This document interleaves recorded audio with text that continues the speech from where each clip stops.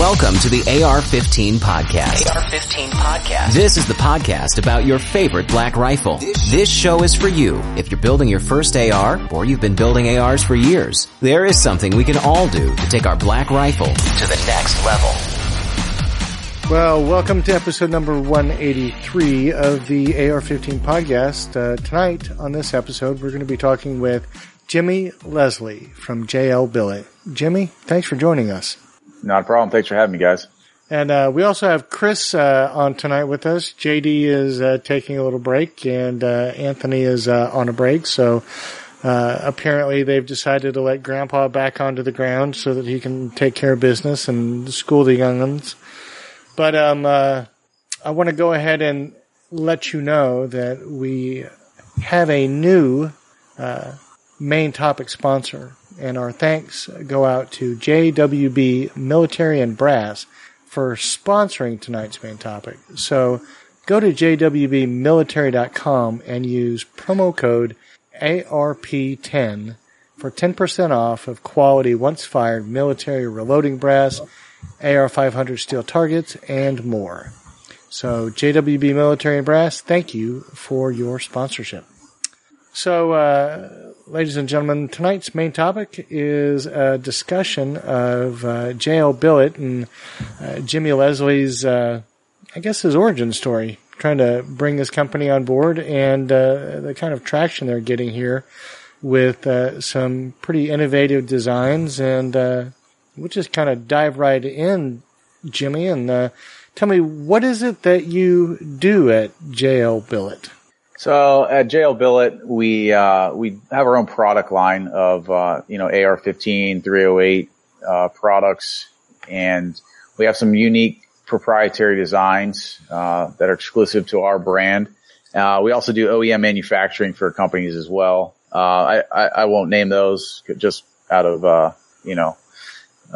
proper etiquette, but so we do handguards, uppers, lowers, billet butt stocks, muzzle brakes, and I've designed pretty much everything that we sell.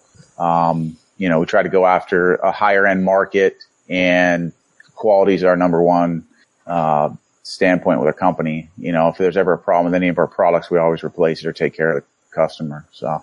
Well, tell me about the history of your company. We kind of touched base on this when we first started talking this evening, but, why don't you go back to the beginning and tell me, basically how you came to be where we are today. Sure.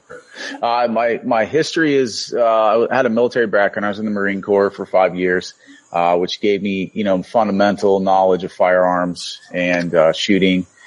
And, that always stuck with me. I didn't ever really intend to be in the firearms industry. It wasn't something that I sought after. It was actually happened out of necessity.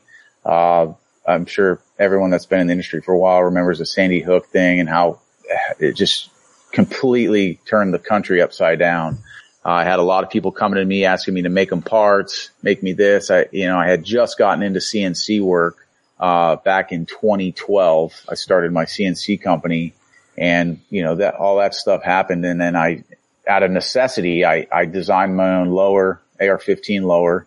Started producing those, and it was at, the 80%, because that was when that really started getting going. And then one thing after another, I just kept designing and developing more products. Now we have, pretty much a full line, and we're always adding more stuff to it. So that's kind of the history. And, JL Billet brand started beginning of 2013. So things have happened fast, and we're constantly, developing more product and just growing the brand. Tell me, what was it like really kind of putting your feet into the fire, coming in on the heels of that kind of industry turmoil? Did you find that kind of a difficult challenge? Yeah, it was. It definitely was, and it was a very uneasy feeling because I didn't know the industry very well at all. I know it a lot better now, but it's really easy to sell product when everybody's buying. I saw a lot of companies come and go, And what I always stood by was I'm going to put out a quality product. I want it to look good, and I want to make sure that the customers like what they're buying. They're happy with it. And that's kind of what I've stuck with. And I've seen companies come and go, and I've just kind of stuck to my guns. And, there's ups and downs, but if you stand by your product, you have a good looking product, people will come back to you. So when you first started out, you mentioned some of your OEM work. Were you doing mostly things for yourself, and then the OEM guys were drawn to you because of what they saw, or had you won over the OEM side and brought in your own line kind of in a parallel effort? Well, it was actually the first situation that you brought up. I started developing the product, and then I would say out of nowhere, but then these companies start to take notice, different people that want, different things. And then that's how the OEM started to develop. And what the OEM does is it helps keep us rolling while we develop more product or refine our processes. And, once people see the quality, they know the quality they're going to get, they come to us. And, if they're looking for the cheapest, rock bottom price on parts and in production, we're not the place, because, we just have a different level of expectations out of our product that we make for ourselves and what we produce for other companies. So in terms of your product line, how is that developed? I mean, where did you start off with? I think that I'm really kind of trying to delve into the what we've seen with other companies where they come in with like one small thing to kind of test the waters, and then they add another step, and there's this escalation of involvement. Where were you in that kind of idea? Yeah, so I've seen a lot of companies, they're rifle builders. They build guns, but then you look at their guns, and I can pick it apart and say, oh, this guy made this and this guy made that. Oh, and then they bought this from that guy. We're the opposite of that. We just now started building full rifles. We were a parts and accessories company at first. We started with lowers, went into uppers, then went into handguards. Then we refined our uppers and our handguards. We do muzzle brakes that match the handguards that are actually really technical pieces when you actually look at them. They're not just a muzzle brake. Our VPR, the way I designed it was to expand the gases as they come out. It changes angles. So at the closest to the handguard, there's a bigger taper with the gases shooting backwards than there is towards the front. Right. And then we added gas holes on the top, which help stabilize the muzzle, reduces the recoil. When people first look at it, they're like, oh, that looks cool. But when you really look into it, that's when then you're like, oh, okay, now I get it. And that's what we like to do with a lot of our products. We like people to really look at them. They look at them online, they go, oh, that looks cool. I'll buy it. It's expensive, but I'll buy it. Then they get it in their hands and they look at every little detail in it, and they're like, wow, I am extremely happy with my purchase. So as far as from just a paper drawing to actually milling aluminum, what kind of time frame do you look at with something like that? It just depends on how much time I have on my hands and how I can really dedicate the time to it. The butt stocks, our MBS, our modular billet stock, that was about a 9-month, prototyping, testing things, refining them, and we're just now, we've had 3 or 4 iterations of the buttstock, and we're just now to the point where I'm like, you know what?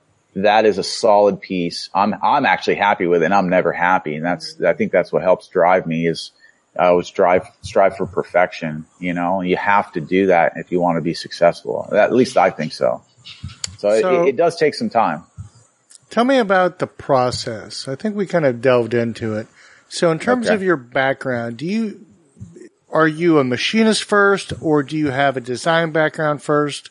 Where's the origin of your idea? Is it in your understanding of the process and the material, or in the understanding of the design component?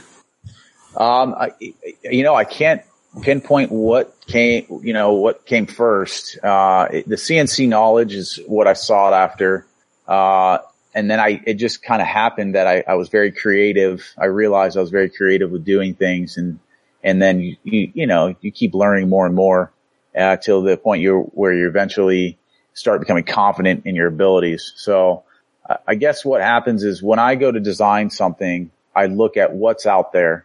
I look at the things that I like of the product, and then I try to I don't want to ever copy somebody's work, but I'll use that as influence. And then I go into the function, the form, making it all tie together, and then going over it and looking at it in different angles and just making sure that you're finally happy with it. I've had people say your stuff's like a work of art.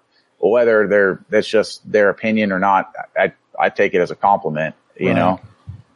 So tell me, in that process, how much time do you feel you put into the function of what you're trying to arrive at, and how much do you feel is the design component driving that? I mean, certainly the aesthetic is, I think, in some minds, the important piece, but obviously performance, where you can eke performance out, can sometimes mean the difference between a product that's going to sell or not. Right. Oh, absolutely. Functionality, again, to me is one of the key aspects of having a successful product. But even if you have a very functional product and it doesn't look good, people aren't really going to want to buy it, you know? So it's a very tough thing to, as far as time, what I like to do is I like to look at something that I want to make. I will kind of sketch it out, lay it out, figure out if it'll function. Okay, it will function. Now I don't like the way that looks. So then I'll massage it while maintaining the function. Some people might not go into as much depth with a product as I do. Cause the stuff's already out there. It's not like you're, inventing the wheel again. You're basically just trying to make some things better and, more functional or even just look better. So that's kind of how I approach it. So in terms of the product line as it stands today, would you characterize yourself still as a parts manufacturer, or do you think you kind of crossed that line into a firearms manufacturer? Or are you still kind of dipping your toe into that? Yeah, I would be confident in saying that we're still a parts manufacturer. I don't want to say, oh yeah, we build the best firearms out there. We're getting into that, and that's one of those things that I don't want to release product until I know that it's rock solid 100%. That way I can stand behind it.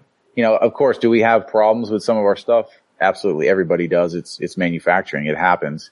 But you have to go into it and trying to minimize, issues that customers are going to have. And then if they do have them, you got to stand behind your product. You have to, some companies out there are like, well, sorry, it is what it is, Right. We're not like that. We're not that type of company.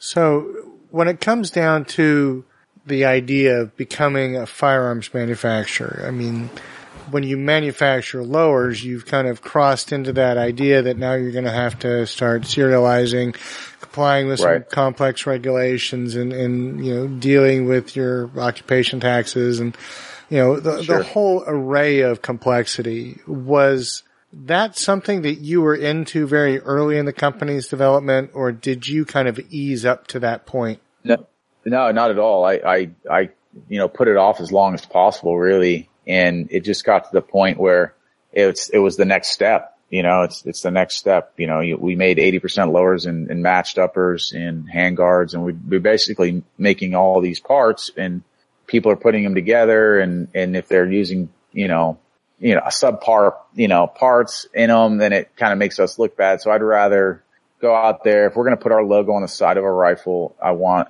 it to be rock solid, So it was a big step, from making parts and not having to deal with the ATF to now we're having to deal with, like you said, all the regulations, everything else. And then it's a whole different ballgame. You're spending a lot more money to get your product out there. So. it's a challenge. Well, tell me that process when it came.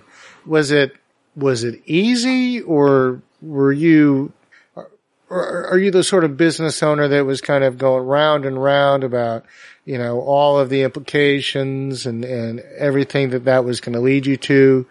Can you describe that kind of moment in time for me? Sure. Funny enough, it was kind of driven by one of my employees. He just kept pushing it. And I still, to this day, I'm like, I almost refuse to accept the fact that I'm a firearms manufacturer, although I am. But it's definitely one of those things where you got to be ready for it. You got to go all in, if you want to succeed and you want to last in the industry, because again, we don't build rifles with other people's parts. We build rifles with our parts, right? And that to me, like, makes us feel more unique than a lot of other companies out there. So looking back, was it as big a deal as you thought it was before you started, or is it every bit as... I'm one of those super analytical people that I always try to run everything through. It wasn't as big a deal. There were more hurdles in place than I had originally anticipated, from location to just getting things set up and organized and making sure everything flows properly. And we're still not to where I want to be, but we're getting there. So, tell me, how big is JL Billet right now? We're still pretty small, honestly. As far as the brand goes, we're small. I don't know how many dealers we have, what our network's set up, and we sell, across the United States. We don't do anything international. We've done some stuff here and there, but not, we don't have any solid international sales. So we're not super large. We're kind of a smaller niche type company, but we are doing a lot of OEM manufacturing for some other bigger names in the industry. Well, I would almost say that there's some modesty there, because in looking at your website, there's not a whole lot of your stuff that's easy to get, because it just seems to fly off the shelves. Mm-hmm. Tell me, what's it like having to deal with that kind of demand and feeling the pressures to try to keep up with it? Well, there's two sides to that sword. There's one side where you want to make as much product as possible to sell to people. But then there's the other side where you're like, what if I quit selling? What if people quit buying our stuff? Mm-hmm. What if they don't like it anymore? That to me is the hardest thing to balance, because I'm constantly going back and forth about that.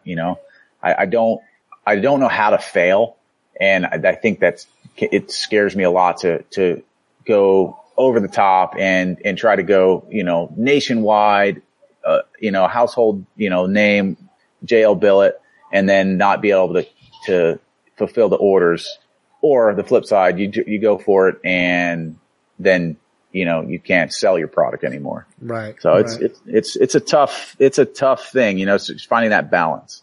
So in terms of where you stand today, would you say that the largest part of your operation is on the OEM side, or devoted to your own brand? Right now, as far as sales go, our revenue, internal revenue, we actually have more OEM business. And that's on purpose. That's because we do some OEM work. Not some, we do a lot of OEM work for high volume customers, whereas our stuff is lower volume, but it costs more. And it's always all the stuff that says JL Billet on it is just a touch nicer than anybody else's stuff that we make. And it's not that we're putting out bad quality. We're putting in the extra little details with our stuff that we don't have to necessarily do with somebody else's. Well, and there's, I guess, always that distinction. If you're giving them what they want, right, then you're doing what you're asked to do. Absolutely. So I get the sense from the way you describe that as the OEM is the bread and butter. Mm-hmm. It's the part that just kind of keeps rolling in the steady waves. That's the reliable part.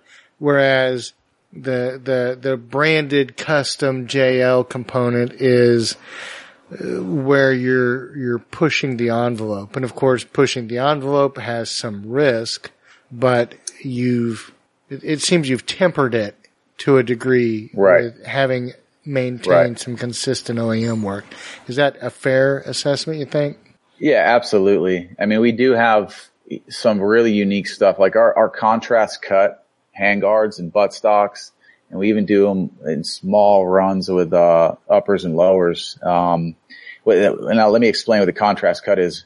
Basically what we do is because we have an all aluminum buttstock, the MBS, and what we'll do is we'll anodize it. We'll bring it back in and then put it back in the machine and cut some features on the stock, cut the anodizing off so that the aluminum shines through.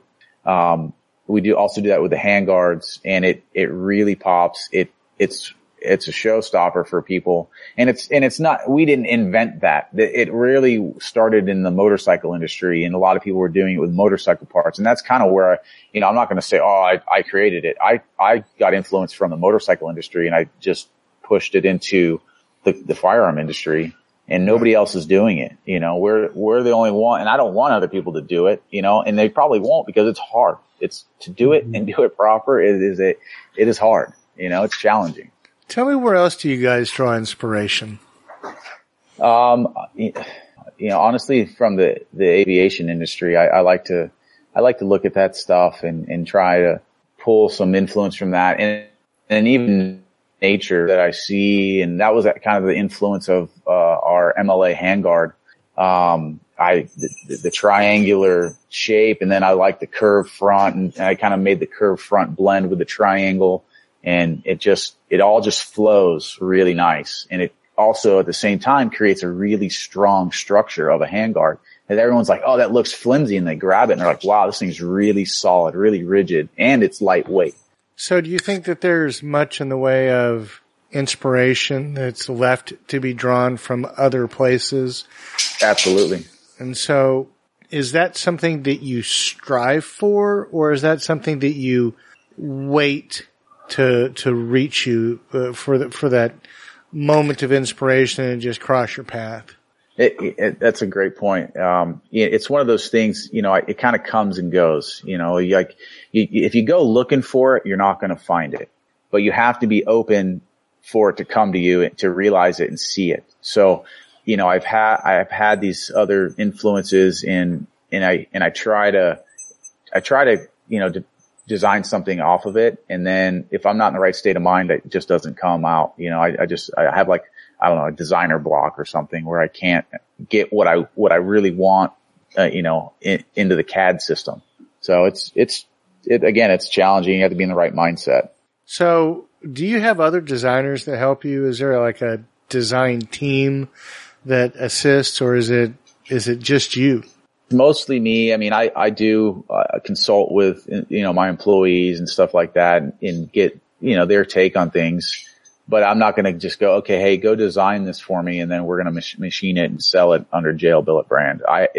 To me, if as the designer and as, the founder of the company, if I don't have 75% or more of the influence of the design, then I shouldn't be branding it as my own. Have you ever had any experience with something that you thought you'd planned out really well, you really liked it, and then when it actually came out of the machine, it was not quite what you had imagined? Yeah, I absolutely. And that's why you try to go through it as much as possible, because you'll end up losing a lot of time and money if you start making something and you're like, oh, this is terrible. Like our buttstock, we've had several iterations of it. The first one I had that I prototyped and made, it was, I still have the thing, and you compare it to the one now and you're like, oh wow, that one's a piece of junk, So it does happen. It absolutely does happen. 3D printing actually helps out now. Now, if it's like smaller parts, I'll 3D print them, and then I'll get a conceptual idea of what it looks like and how it feels and how it, the form of it. And then we can make changes. So in terms of that, how many times have you had exactly what you wanted in terms of that feel, but then put it into practice and you're like, this is not doing anything like what I need it to do? It's been very few times, because it's usually you end up refining it. When I first started doing handguards, I was using somebody else's extrusion that I didn't design, the actual shape of the extrusion. I was never happy with it. So I ended up going back to the drawing board, designing my own extrusion, my own attaching system, everything. And then I was able to refine, what I had already kind of done, and then made it better, more ergonomic, and just, to me, all around a superior product to what I had produced before. So tell me, what is it like when you're the design focus on a new product and you're having to incorporate somebody else's idea like M-Lock or Keymod? Does that present a challenge, or is that easy to incorporate? No, I mean, the M-Lock. So we used to do M-Lock and Keymod handguards, and nothing against the Keymod. It's a pretty good mounting system. Aesthetically, I don't like it at all. Aesthetics to me, it looks like a piece of shelving furniture. The M-Lock, and honestly, we were making both the M-Lock and the Keymod handguards, and people are probably the Keymod diehards out there are probably going to hate me for this, but, the M-Lock came out and I was selling twice as many M-Lock handguards as I was Keymod. So I just ended up dropping the Keymod from our line. Can I make them? Yeah, we can still make them, and they'll sell. They're just probably not going to sell the same amount of volume. So that was kind of one of those decisions there, And then, okay, so going back to the buttstock, the main reason I came out with the buttstock was I wanted an aluminum stock, and I wanted something that looked cool and a little futuristic and just more advanced. And it was all this plastic stuff out there, and it's just, I thought there was a need for it, and our buttstock's really expensive, but it's really nice, and it's billet aluminum. It's, precision machine. So to me, it's worth it, and the other customers that are happy about it, it's worth it. Some people will never ever buy it because they can go buy a $60 plastic stock, Yeah. Well, so let's talk about what's going on in the company right now. So you have a pretty broad range of rifle components. You've got receivers, handguards, buttstocks, muzzle devices. When it comes down to what's going, and you have a 308 and AR, don't you? Correct. So, in terms of what you have kind of in your product lineup right now, what are the things that you're most excited about? Right now, I mean, our handguards, I still stand behind them. We get nothing but rave reviews on our handguards. I'm finally happy with the buttstock, how it's coming together now, and the fit, the function, everything. We're actually developing another minimalist style aluminum stock that'll be out here pretty soon. And then I have just received a patent back on, our heated grip. So we're going to start, we don't know where we're going with that one just yet, but I have a patent on, it's, for somebody in a hot environment, doesn't make any sense. But in the way I came up with the idea was, I was in Iraq and I was a gunner on MD530s, and I was freezing, completely freezing. And I remember thinking, if I have to open fire right now, I'm not going to be able to shoot for anything because my hand is so cold and stiff and I have no dexterity in my finger. And I just remember, man, I wish this grip was heated. And then the light bulb went on. So I did some developing and I did some prototyping, and we finally came out with something that, again, I'm not a grip manufacturer. We don't do, injection molding other than some components for our stocks. So it's not something that I want to really get into. So I'm more looking at licensing it, to some of the bigger players in the industry. Yeah, believe it or not, I was in Iraq as well, in the winter, and if you're without your cold gear, then you are a very unhappy person. So, right. Yeah. Yeah, I mean, that's why people are like, you were cold in Iraq? I'm like, yeah, trust me, it gets cold. It gets really cold. Yeah, the comfort items come into play, so.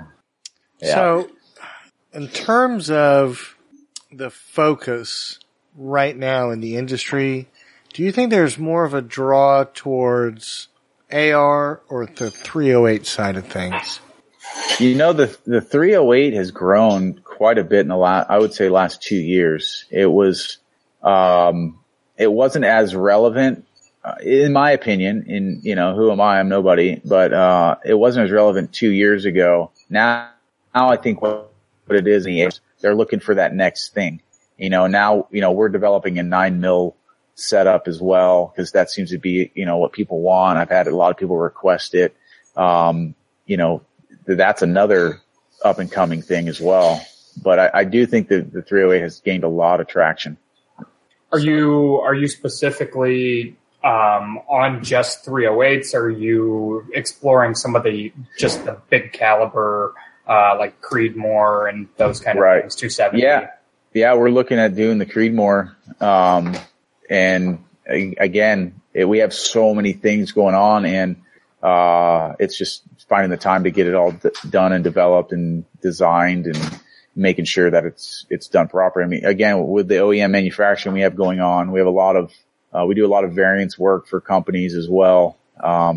So we're trying to not push our stuff to the side too much, but we also like to keep, our customers happy as well. So at what point do you have the freedom as a designer and manufacturer to break the mold? And for example, some of these kind of custom AR style rifles and like the 300 Win Mag and calibers that really are beyond the current capabilities of the modular, AR-10, AR-308 and the AR-15s. Is there in your mind a place where you can go and create something in that space? Or is that ability to design and manufacture limited in some way?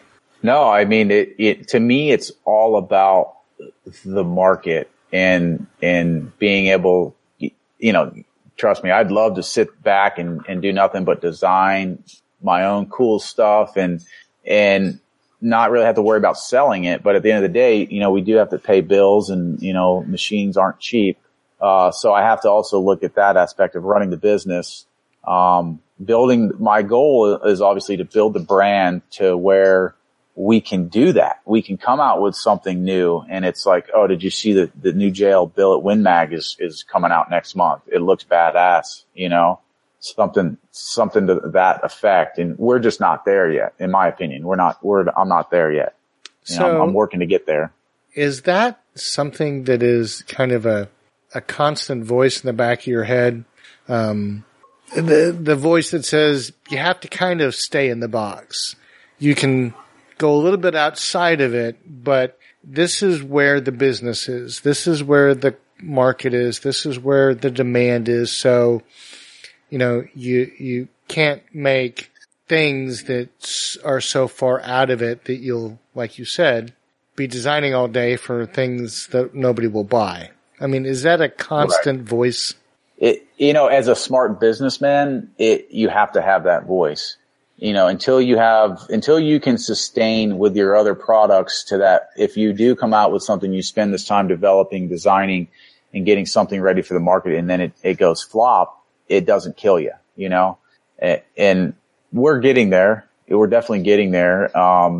Again, I'm so busy programming, designing, running this business that my designing time has been cut very limited, and I'm trying to get that balance back where I can spend a lot of time designing, developing more stuff because you got to keep evolving. In my opinion, if you keep building the same old mundane stuff over and over again, you're going to get left behind because this industry is starting to move really fast and there's a lot of new cool stuff coming out. Well, tell me, when are you going to have to either give up designing so you can run the business or give up running the business so you can design?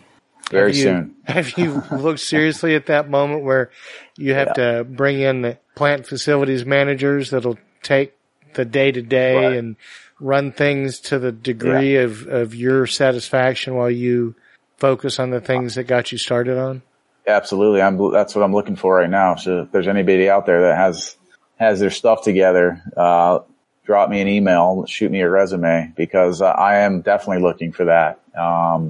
Again, my employees do a great job, but I need somebody else that's in there, close to my caliber, that can take a lot of the burden off of me for the programming of the machines and kind of running everything. So I can spend my time focused on designing and R&D, basically. And tell me, where are you located? So we have a small place in Florida, and our main location is in San Diego, California. San Diego? Oh, yeah. That's what everybody says. You can't sell guns in California. So what is it like being in California in terms of your main facilities? Would you say that it's just another aspect of business, or is there something unique in it that kind of instructs your thinking of where you're headed?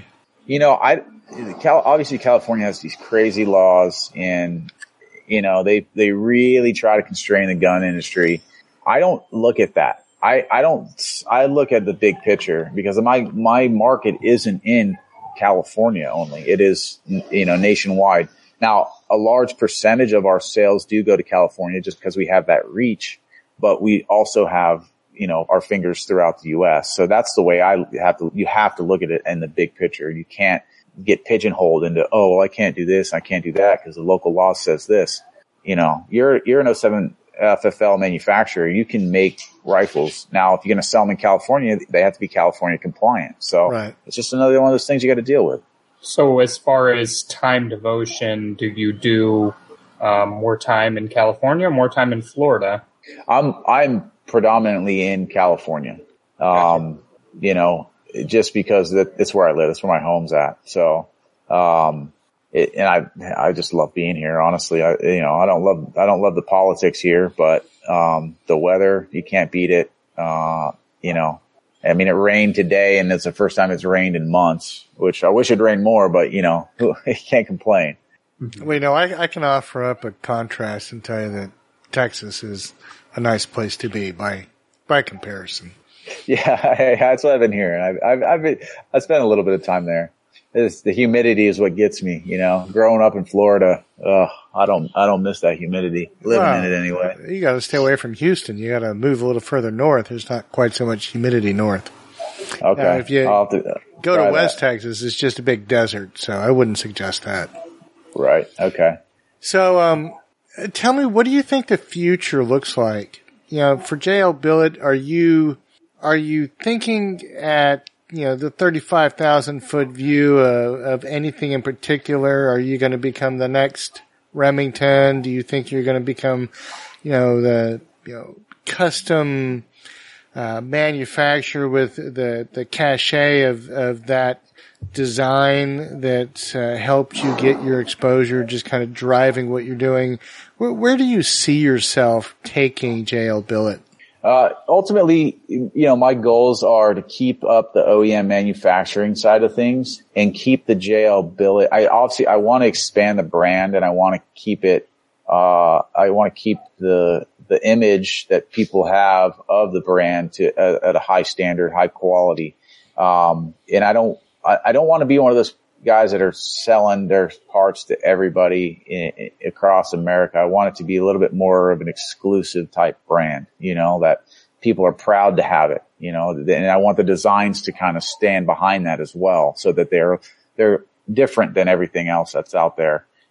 But also, they're nice and people like it.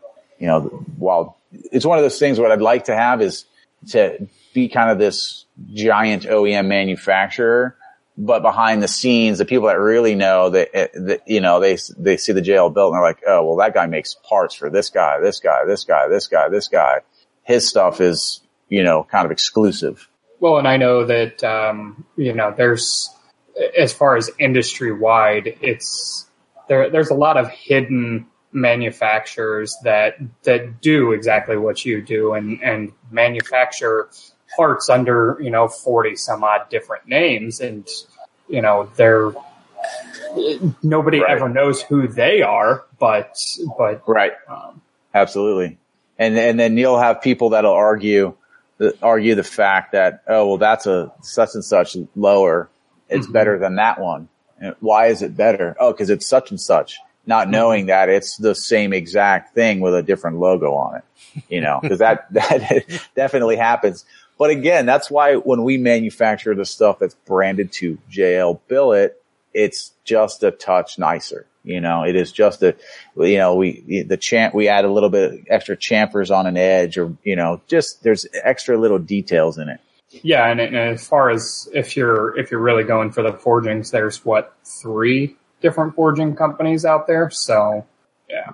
Yeah, there's actually a shortage right now in the industry for forgings. I wouldn't say a shortage, but there's long lead times for them. We'll just say that. So yeah, it's, again, how many different forged receiver sets can be out there, and how much more quality can you put into one? What differentiates one from the other? That's why to me, it's about making billet sets and making them look nice and be extremely high quality. So tell me, is there something that you see that's going to be a principal driver for the AR-15 world? Because I think you've touched on it a number of times tonight, just kind of in a different way each one, that we have so many manufacturers. There are so many competing products. You're not trying to reinvent the wheel when you get into this space, but you have to differentiate yourself.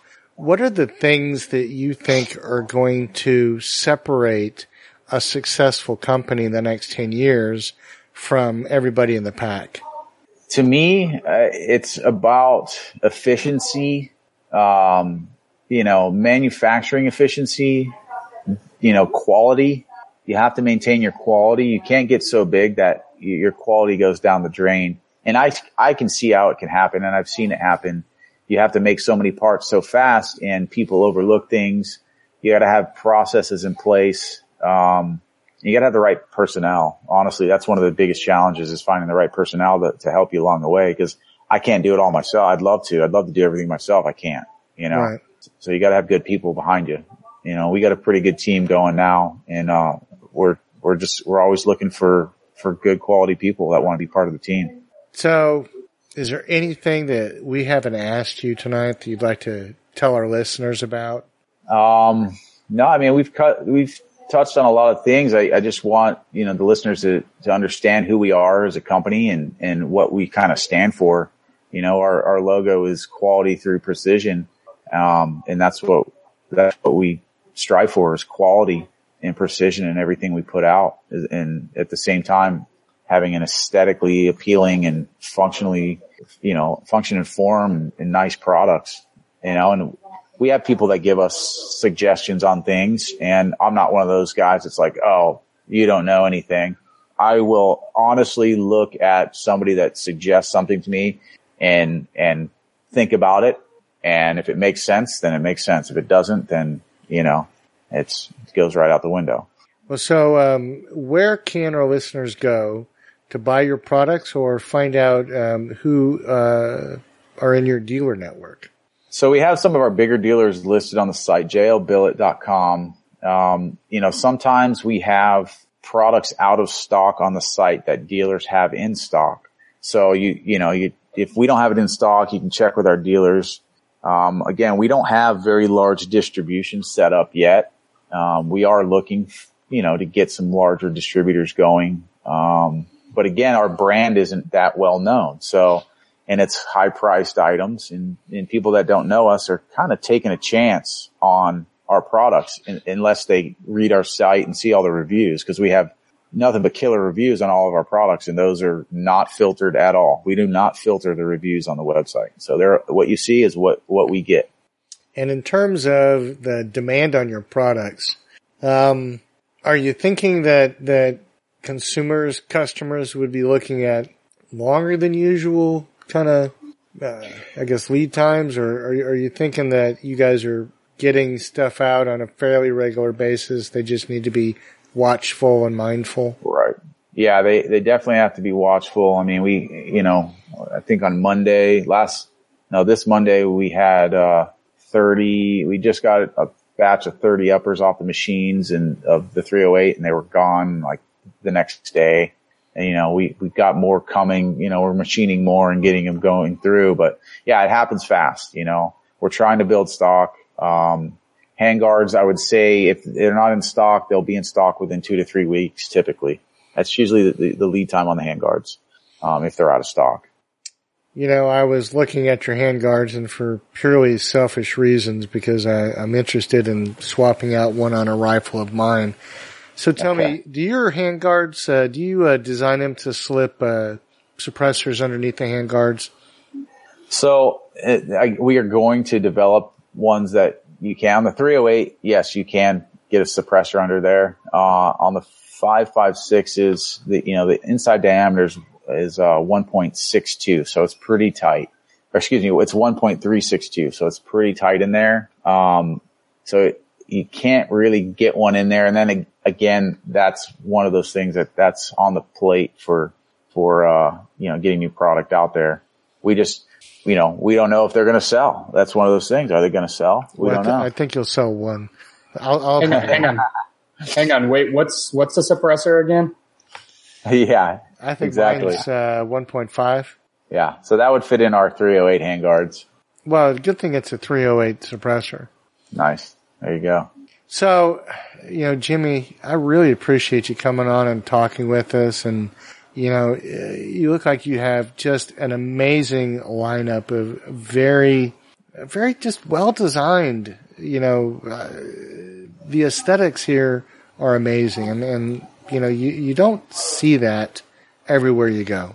But I appreciate it. They're here in spades. And so, I would encourage you listeners to go out and check out JL Billet at their website, jlbillet.com. And, just stay mindful and watchful and, snatch up the products as they come out, because it looks like they're moving pretty darn quick. So, absolutely. Jimmy, we usually spend the next moment of our show going through some feedback.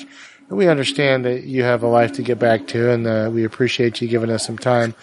But if you'd like to hang out with us and BS, then that's all that's just as well as also. So if you want to go ahead and take off, we appreciate you coming on, and we'll have you on as soon as you can break free from the latest rush of demand that's come out. Yeah, I appreciate you guys having me. Honestly, I do. I wish I did have a little bit more time, but I do have a baby to get back to, and it's a little bit late at night. So, again, thanks for having me. I appreciate you guys listening, and hopefully we'll talk soon. Absolutely. Thanks, Jimmy. We'll talk to you soon. All right, guys. Bye. Take care. All right. Well, ladies and gentlemen, I think that was an outstanding look at JL Billet. I do seriously recommend having you go out there and take a look at their site. There's some really great things. So, that being said, and as in addition to their website, I also, they are on the other social media platforms. You can find them on Instagram. I did not check Twitter, unfortunately. I don't really mess with that. But if you're kind of a picture-based person, they are on there as well. Everything that's on there is awesome. So, well, Chris, why don't you start out reading our first piece of feedback tonight? Absolutely. Feedback says, "Hey guys, I found your podcast a few months ago, as well as a few other firearms radio podcasts. I enjoy the humor and banter mixed in with great information. I just received my first tax stamp and now have my Daniel Defense Mark 18 or DD Mark 18 in my safe. Thanks to your Aero Precision interviewing, I just ordered the Aero Precision Stealth Gray Builder's Kit for the starting point of my very first complete build. And he's also hoping to win the M5. Keep up the good work, and I'm looking forward to starting my first build. Eric Leonard." Eric, I'm not 100% sure. I do know that our drawing for the M5 is due to come up very soon. I believe that there is it's already closed. Can you confirm that for me, Reed? What's that now? The M5 drawing, is that already closed, the entries? It has, and we're waiting for our team of highly skilled name drawers to audit and reconcile their drawings so that we can have an appropriate announcement. So that basically means that I'm going to have to ride JD like a stick pony until he gets that taken care of. Gotcha. But, I think that it's probably time to let you guys know that if you haven't been listening for a while, we've started a new program.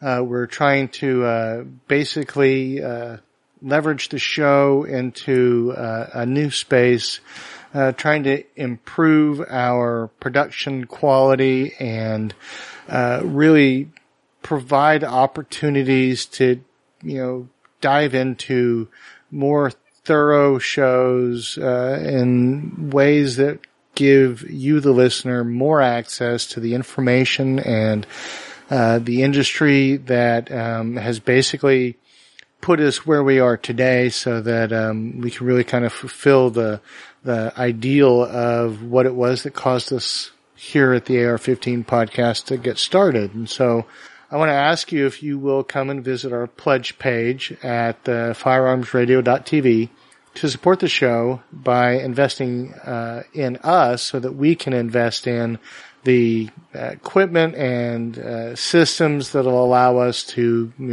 create that leverage. And then, really give us the opportunity to springboard from that and create better shows with more content, more quality, more information delivered to you like we've been doing for 183 episodes. I can't even believe that at this point. And maybe we'll be able to do 183 more, which would be shocking, because I think the prediction was I'd be able to get 10 out of me before I'd run out of things to say. So I don't know what that says about me. In any case, we really would love your support. We do appreciate all of you, the listeners. We come back every week because we really feel strongly about being able to share what we know and share what you know among ourselves and among everybody that contributes and has become part of the fabric and kind of the tapestry of what it is that we've got here. So with that, we'll move on to our outro, our exit, and let you know that you can send us questions here at ar15.podcast@gmail.com, and we ask you to subscribe to our show at iTunes or on Stitcher or one of the other podcast delivery mechanisms. And we ask that when you are there that you give us feedback, because it is that feedback that allows the show to be available when people are searching for our kind of content. The more feedback, the better we show up in those searches. We also want you to share your pics with us on Instagram at AR15 at AR15 Podcast, and you can tag your pictures with hashtag AR15 Podcast. So follow us also on Facebook at facebook.com/AR15 Podcast. And we would invite you to check out the other great podcasts on the Firearms Radio Network. We have a lot of outstanding content out there for all of you to seek and listen, and we really encourage it. You can also go to our Brownells affiliate link to help support us, and Brownells is there for you for all of your AR-15 parts, and we want to remind you to use Amazon for all those things that Brownells doesn't sell. So with all of that, we would like to wish you a good week. Thanks for listening, and we will see you soon.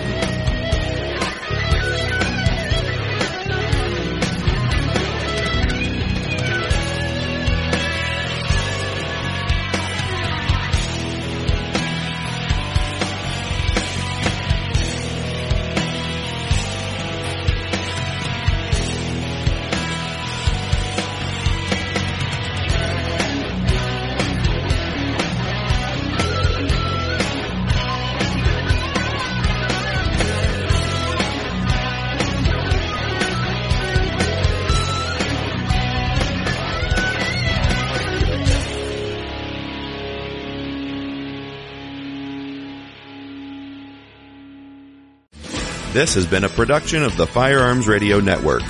You can find more information at firearmsradio.tv.